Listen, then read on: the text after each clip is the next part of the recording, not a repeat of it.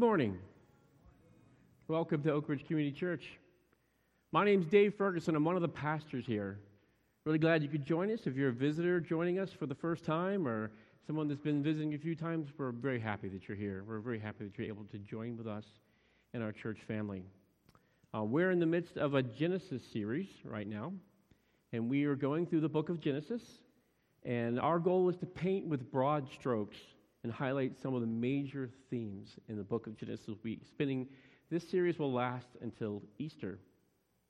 One of the themes that we're highlighting as we go through this is what we call the upper story and the lower story. So what is the upper story? We've mentioned it several times. I think it's good for reinforcement. The upper story is God's perspective on life, on the universe, on what He's written in His Word. It's His glory, His plan, and His provision throughout history. The lower story is my perspective. It's your perspective. It's the perspective of the characters that we're reading about, the people, the men and women in Scripture. Our everyday lives, we're looking for meaning, we're struggling, we're succeeding, we're failing sometimes. Sometimes we sense God's presence very close to us. Sometimes He feels very far away from us. Sometimes we feel we are separated from Him. This upper story, this lower story is all through Scripture. It's all through Scripture. As you're reading, I encourage you, in fact, to read along with us. In the ACE, you'll see the Genesis reading plan. You can see the Scriptures that we're going to be covering from week to week. You can read ahead and keep up with what's going on. Prepare your heart. As you read, specifically look, what is God's perspective here on what's happening here?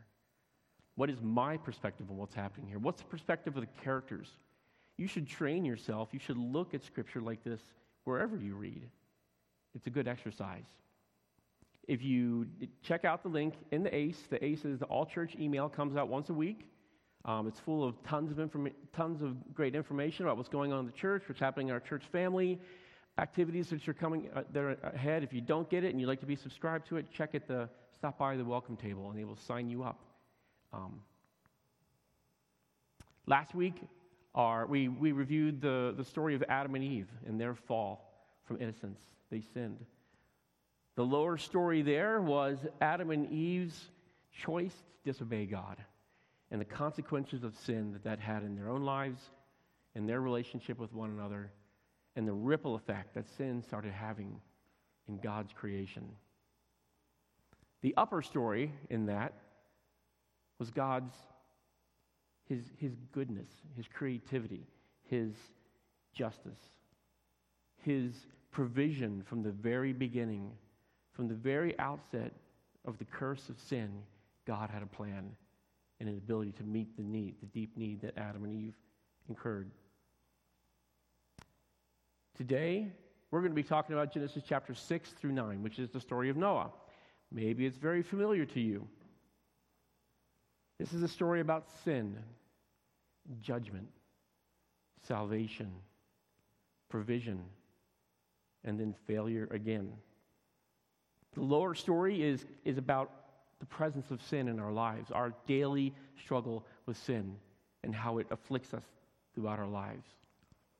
The upper story is God's holiness, His goodness, His justice, His rejection of sin, and again, His provision to meet us at our very need. Since the theme here, in the early chapters of Genesis, God is in control. He's good. He's holy. He's just. We have a choice to make in terms of how we live before Him. And when we make the wrong choices, He has a plan and a provision to care for us. Let's read. Feel free to turn with me or follow along. Genesis chapter 6, verses 5 and 6. This is from all these scriptures will be from the New Living Translation. The Lord observed the extent of human wickedness on the earth, and He saw that everything they thought or imagined was consistently and totally evil. So the Lord was sorry He'd ever made them and put them on the earth. It broke His heart. And the Lord said, I will wipe this human race I've created from the face of the earth. Yes, I will destroy every living thing, all the people, the large animals, the small animals that scurry along the ground, even the birds of the sky. I'm sorry I ever made them. This passage is a description of God's perspective, the upper story. From God's perspective, what he saw when he looked down on the earth, generations after Adam and Eve had sinned, he saw that man was totally evil. It broke his heart. It filled him with regret. And he resolved to judge sin. You know, we have a reminder that God is holy and just and good being. He is also an emotional being. We often say that we're created in God's image. We are created in God's image. We are emotional beings because God is an emotional being. You know, we are outraged by injustice. Do you ever stop to think, where does that sense of outrage and injustice come from? Is it from you? Is it from the heart of Dave Ferguson? Because Dave Ferguson knows what's right and wrong innately, and he's able to judge what's right and wrong? No. It's not from you either. We have this sense of justice, of injustice. Sometimes it raises to the point of outrage against sin, poverty, murder, hatred, bigotry. These things provoke a response within us. This is only an echo of the response, of God's response towards sin. Let that sink in the next time you feel outraged at the world around you or some personal insult around you. This is not something that you've come up with. This is a reflection of God's image inside of you. But it's not just a sense of outrage. God is a being. He's a complete being. We're complete beings. What else is there here? It broke his heart. There's sadness. There's regret. And there's a resolution to judge that which is evil. He's sad at seeing the amazing, perfect creation that he created corrupted. Can we relate to this? Does it seem distant, seem harsh? Well, I mean, maybe the only thing that we can relate to is in our own personal trials, our own personal pain, our relational pain with one another. When someone hurts you or you're separated from someone because of some relational pain, do you ever feel like no one understands me? No one cares. Why do I even bother? I feel that way sometimes when I'm angry or offended, rightly or wrongly. That is, I think, an analogy of how God rejects sin as well. It gives us only a taste of God's response to the corruption of his good and perfect creation. Let's keep reading. So God said to Noah, I have decided to destroy all living creatures, for they filled the earth with violence. Yes, I will wipe them out along with all the earth. When everything was ready, God instructed Noah to build an ark. When everything was ready, the Lord said to Noah, go into the boat with all your family. For all the people of the earth, for among all the people of the earth, I can see that you alone are righteous. When Noah was 600 years old, on the 17th day of the second month, the underground waters erupted from the earth, and all the rain fell in mighty torrents from the sky. God wiped out every living thing on the earth. People, livestock, small animals that scurry along the ground, and the birds of the sky, all were destroyed. The only people who survived were Noah and those with him on the boat.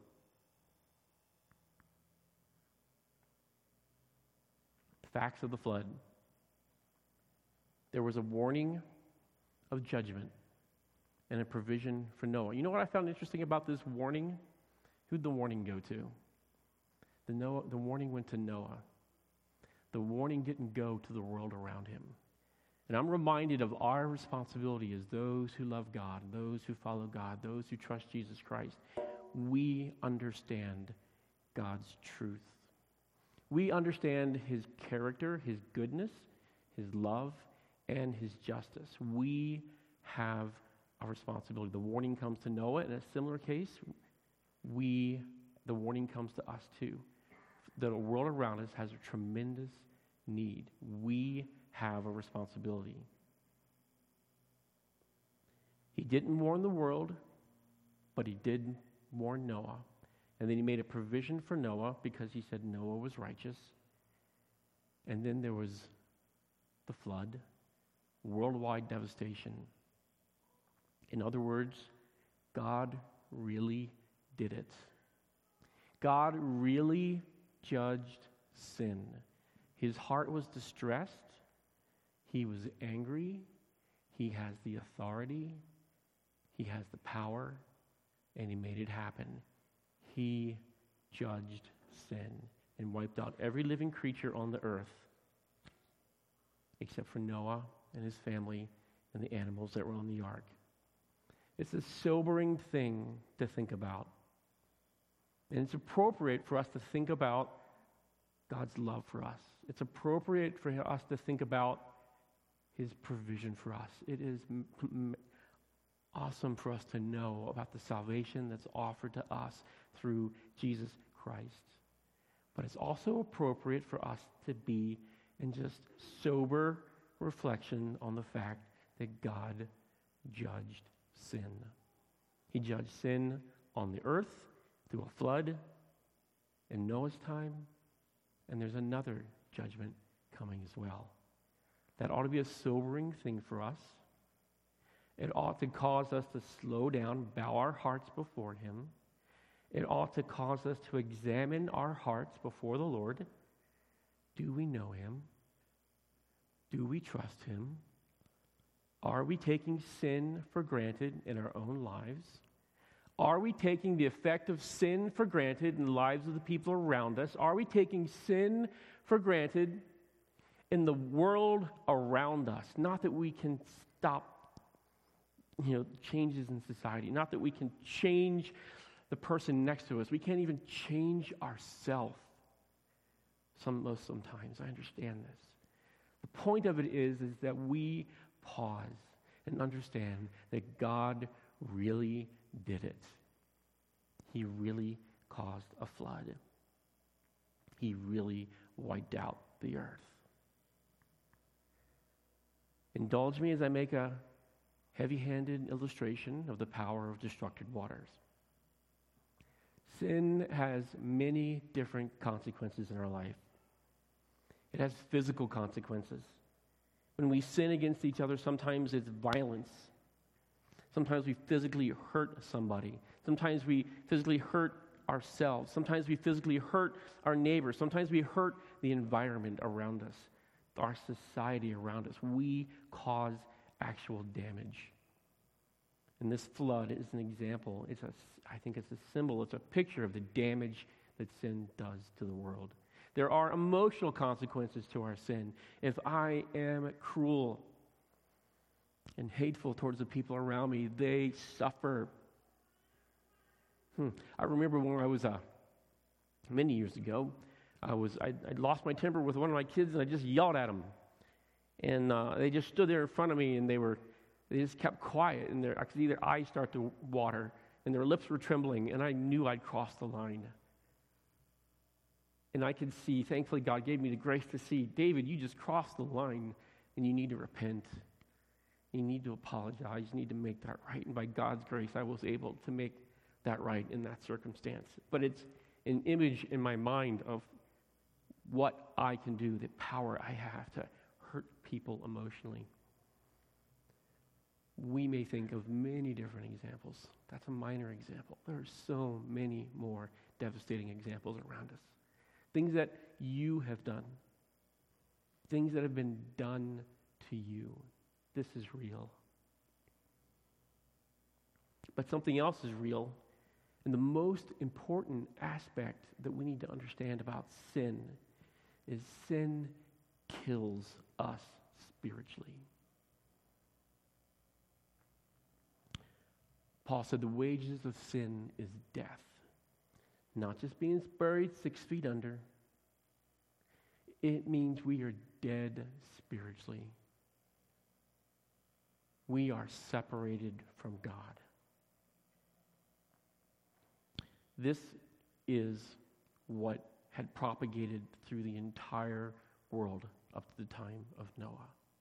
No one followed God except Noah. Let's keep reading. Noah was now 601 years old. On the first day of the new year, 10.5 months after the flood began, the floodwaters had almost dried up from the earth. Noah lifted back the covering of the boat and saw that the surface of the ground was drying. 2 more months went by, and at last the earth was dry. Then God said to Noah, "Leave the boat, all of you, you and your wife and your sons and their wives." When he left the ark, Noah built an altar to the Lord and made a sacrifice. And the Lord was pleased with the aroma of the sacrifice, and he said to himself, "I will never again curse the ground because of the human race, even though everything they think or imagine is bent toward evil from childhood. I will never again destroy all living things."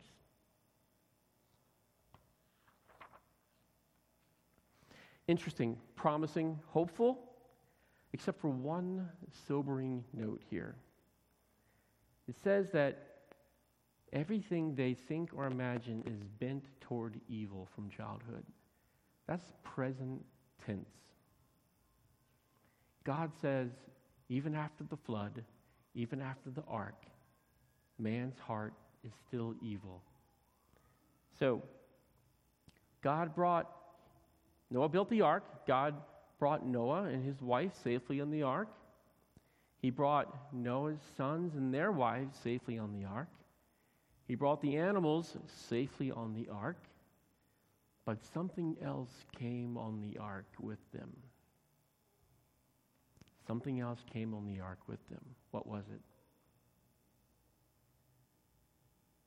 That something else was sin. And this is in sin nature.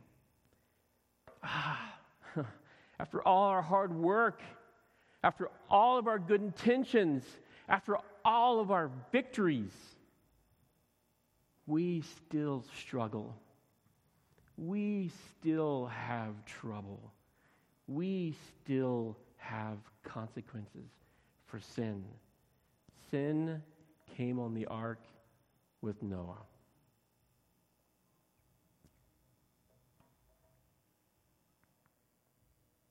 He provides a way. There's a realization that sin was still a problem. So the question that we have to ask, the question that screams out to me as I read this passage is there hope? Is there hope? After all that, after all that Noah had done, 120 years of building an ark, a year cooped up in the ark, is there hope? And yes, by God's grace, there is hope. One of the symbols of the hope that God promised him was, he said, "I placed my rainbow in the clouds. It is a sign of my covenant with you and with all the earth." He promised not to destroy the world by water again. The rainbow is a symbol of hope and forgiveness in the wake of the most destructive of our sins and the sins of the world. Before I continue on this, I'd like to make a brief aside. Rainbows are awesome. I love rainbows. Another favorite thing from my kids were little is faces plastered up in the window, looking at a rainstorm, marveling at a rainbow. Rainbows are awesome. But I'd like to make an observation that in the last couple of decades, our society has come up with an image of the rainbow that is not necessarily a symbol of God's covenant of love and hope for us. Rather, our culture has twisted the image of a rainbow into a symbol that promises something that it cannot deliver. Promises something it cannot deliver. On the surface, the symbol seems to be promising freedom from judgment, freedom from guilt. Actually, what it is promoting is rebellion against God in his design for marriage and for sex. Maybe you're listening to me and there's this rising sense of anger in your heart as you hear what I'm saying. If that's the case, then I'd like to appeal to you, I'd like to ask you, slow down. Listen to me. Come and talk to me. I acknowledge that the burden is on me, David Ferguson, to show love, compassion, respect, and care for every single person that enters my life, every single person that the Lord brings into my life. I acknowledge this. I am willing to do this personally. But if any of us interpret judgment against homosexuality as a statement of bigotry, then what we're doing is we're substituting the ethics of our culture, the spirit of our age, for the morality of God. We are, in effect, judging God. And that's never a good thing to do. So, tough topic, right? Many of us have family, friends, and coworkers who are impacted by the topic of homosexuality. Maybe instead of anger at what I'm saying, you have this rising sense of despair or hopelessness. There's many people that have struggled with feelings of same-sex attraction. And you think, is there hope? Am I cursed? Am I doomed? Am I just going to struggle for the rest of my life? I want to say to you, there is hope. There is encouragement. There is love. There is compassion and support in my heart and in the lives of this church family. Don't be quiet. Don't suffer by yourself. Find someone you trust and talk about it. You will find love, not judgment. I want to be clear to you, if you are homosexual in thought or action, you are welcome in my life, in the life of this church family. We will care for you. We will love you. We will respect you. We love you, and we want you to know that God has something better for you in your life. As a Jesus follower, I always have to ask, what would Jesus do? How would he react to someone when the New Testament is filled with examples of him interacting with people he's a friend of sinners, right? I have a responsibility that my heart and my life is characterized by love, compassion, and grace. Saints, as Jesus followers, you have the responsibility to do two things: accurately reflect God's truth to a needy world, and to be willing to sacrifice and suffer as you reflect that truth. Can you hold firm to what's true and share it in a loving and gracious manner with the people around you? Maybe that's a hard assignment. Maybe you'll fail the first 15 times you try. My exhortation to myself and to you, we have got to learn how to do that. Not only with people who are struggling with homosexuality, there's so many other sins in this world, right? We have got to be able to represent God's truth. We have got to be the best lovers of those who are struggling with sin. So, God said, I placed my rainbow in the clouds. It is a sign of my covenant with you and with all the earth. The rainbow is a symbol of God's covenant with mankind. It's a symbol of hope and forgiveness and God's provision in the wake of the most destructive of our sins. And yet, as I said before, we still have a problem. After the flood, after the ark, after the rainbow, we still have a problem. Something else came on that ark. Genesis 9, chapter 9, verses 20 through 22. After the flood, Noah began to cultivate the ground. He planted a vineyard. One day he drank some wine he'd made and became drunk and lay naked inside his tent. Ham, the father of Canaan, saw that his father was naked, went outside and told his brother. So this is the part of the Noah story that doesn't make it into the VBS skit, right?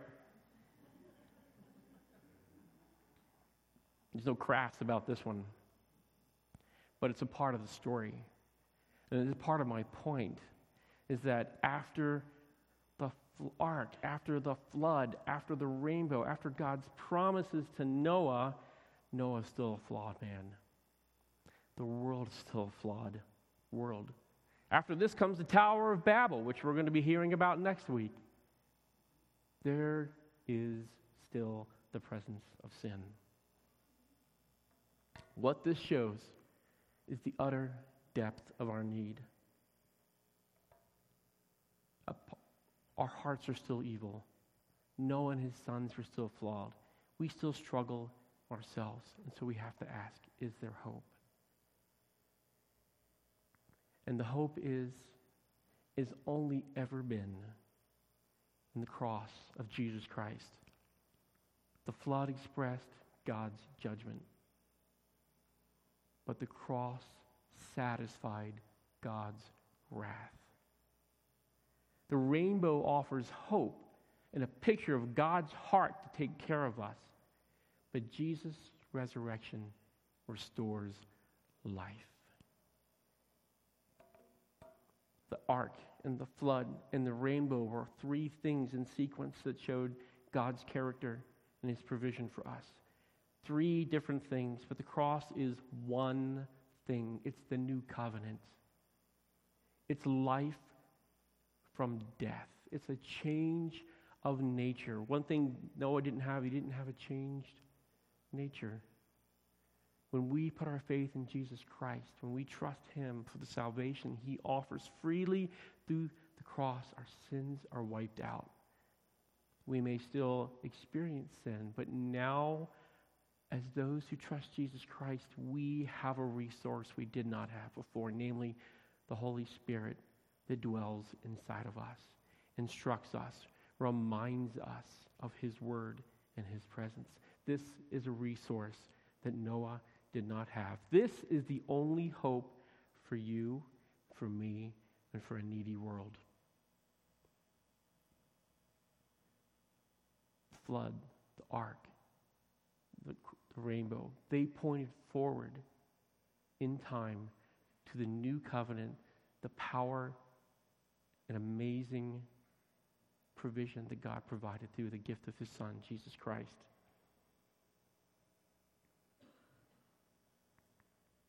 So we have an upper story and a lower story here. The upper story is, again, God's perspective, his holiness, his goodness, his provision, his grief, and his goodness and provision at the same time.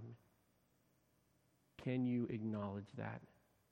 The lower story is the devastation that sin caused in Noah's day.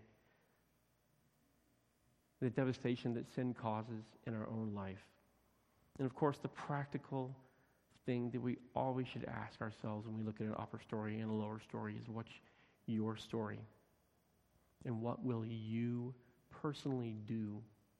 Will you learn to bow your heart before a holy God and say to him, yes, God, you are good and you are just. You have the sovereignty and authority to judge sin in my life and the life of the world around us. And thank you that you're so gracious to provide us a path forward in the midst of our struggles and failures. Thank you for the gift of your Son, Jesus Christ. The second Adam, who obeyed the Father, who satisfied the wrath of God, who offers salvation to each one of us as a free gift and offers us the gift of the Holy Spirit to provide us a resource to overcome the power of sin in our life. I encourage you, if you have not known Jesus Christ, if you've not trusted him, bow your heart before him. We're going to pray here to close in a few moments. If this is something that you want to know or do, you call out to God. Ask him. Say, Lord, I have sinned against you. I need you. I recognize the power of sin in my life and the lives around me. I want peace. I want provision. I want rescue. I want forgiveness. And then after you've done that, come talk to somebody. Talk to me, any of the other folks in this church, someone you came with, they know you, they love you, they will listen to you. But it's something that has to happen between you and God. If you are a Jesus follower, a Jesus lover, let the sober realization that God will judge sin spur you on to love those around you more fervently and more effectively. Thank him again for the salvation that he's given to you. Thank him for what he's rescued you from in your life up to this time. Cast yourself on him if you still have areas that you're struggling with and you need help. Trust the Holy Spirit to lift you up. Rely on your brothers and sisters in Christ to help support the load that you may bear by yourself. Let's pray. God, you are holy. You are awesome. You are mighty. You are just. You are emotional. You are grieved by sin. You punish sin. And I can only bow my heart before you, acknowledge you have the right and authority to do so. And yet, God, I cry out for mercy for myself, for my weakness, for my struggles, for the damage in my own heart. God, please cleanse me. Thank you so much. Thank you so much for your Son, Jesus Christ. Thank you that he was the perfect sacrifice that satisfied your wrath. Thank you that his resurrection is your power of life over death. Lord, we commit our hearts to you. Give us grace to go into a needy world and love them with your love. In Jesus' name, amen.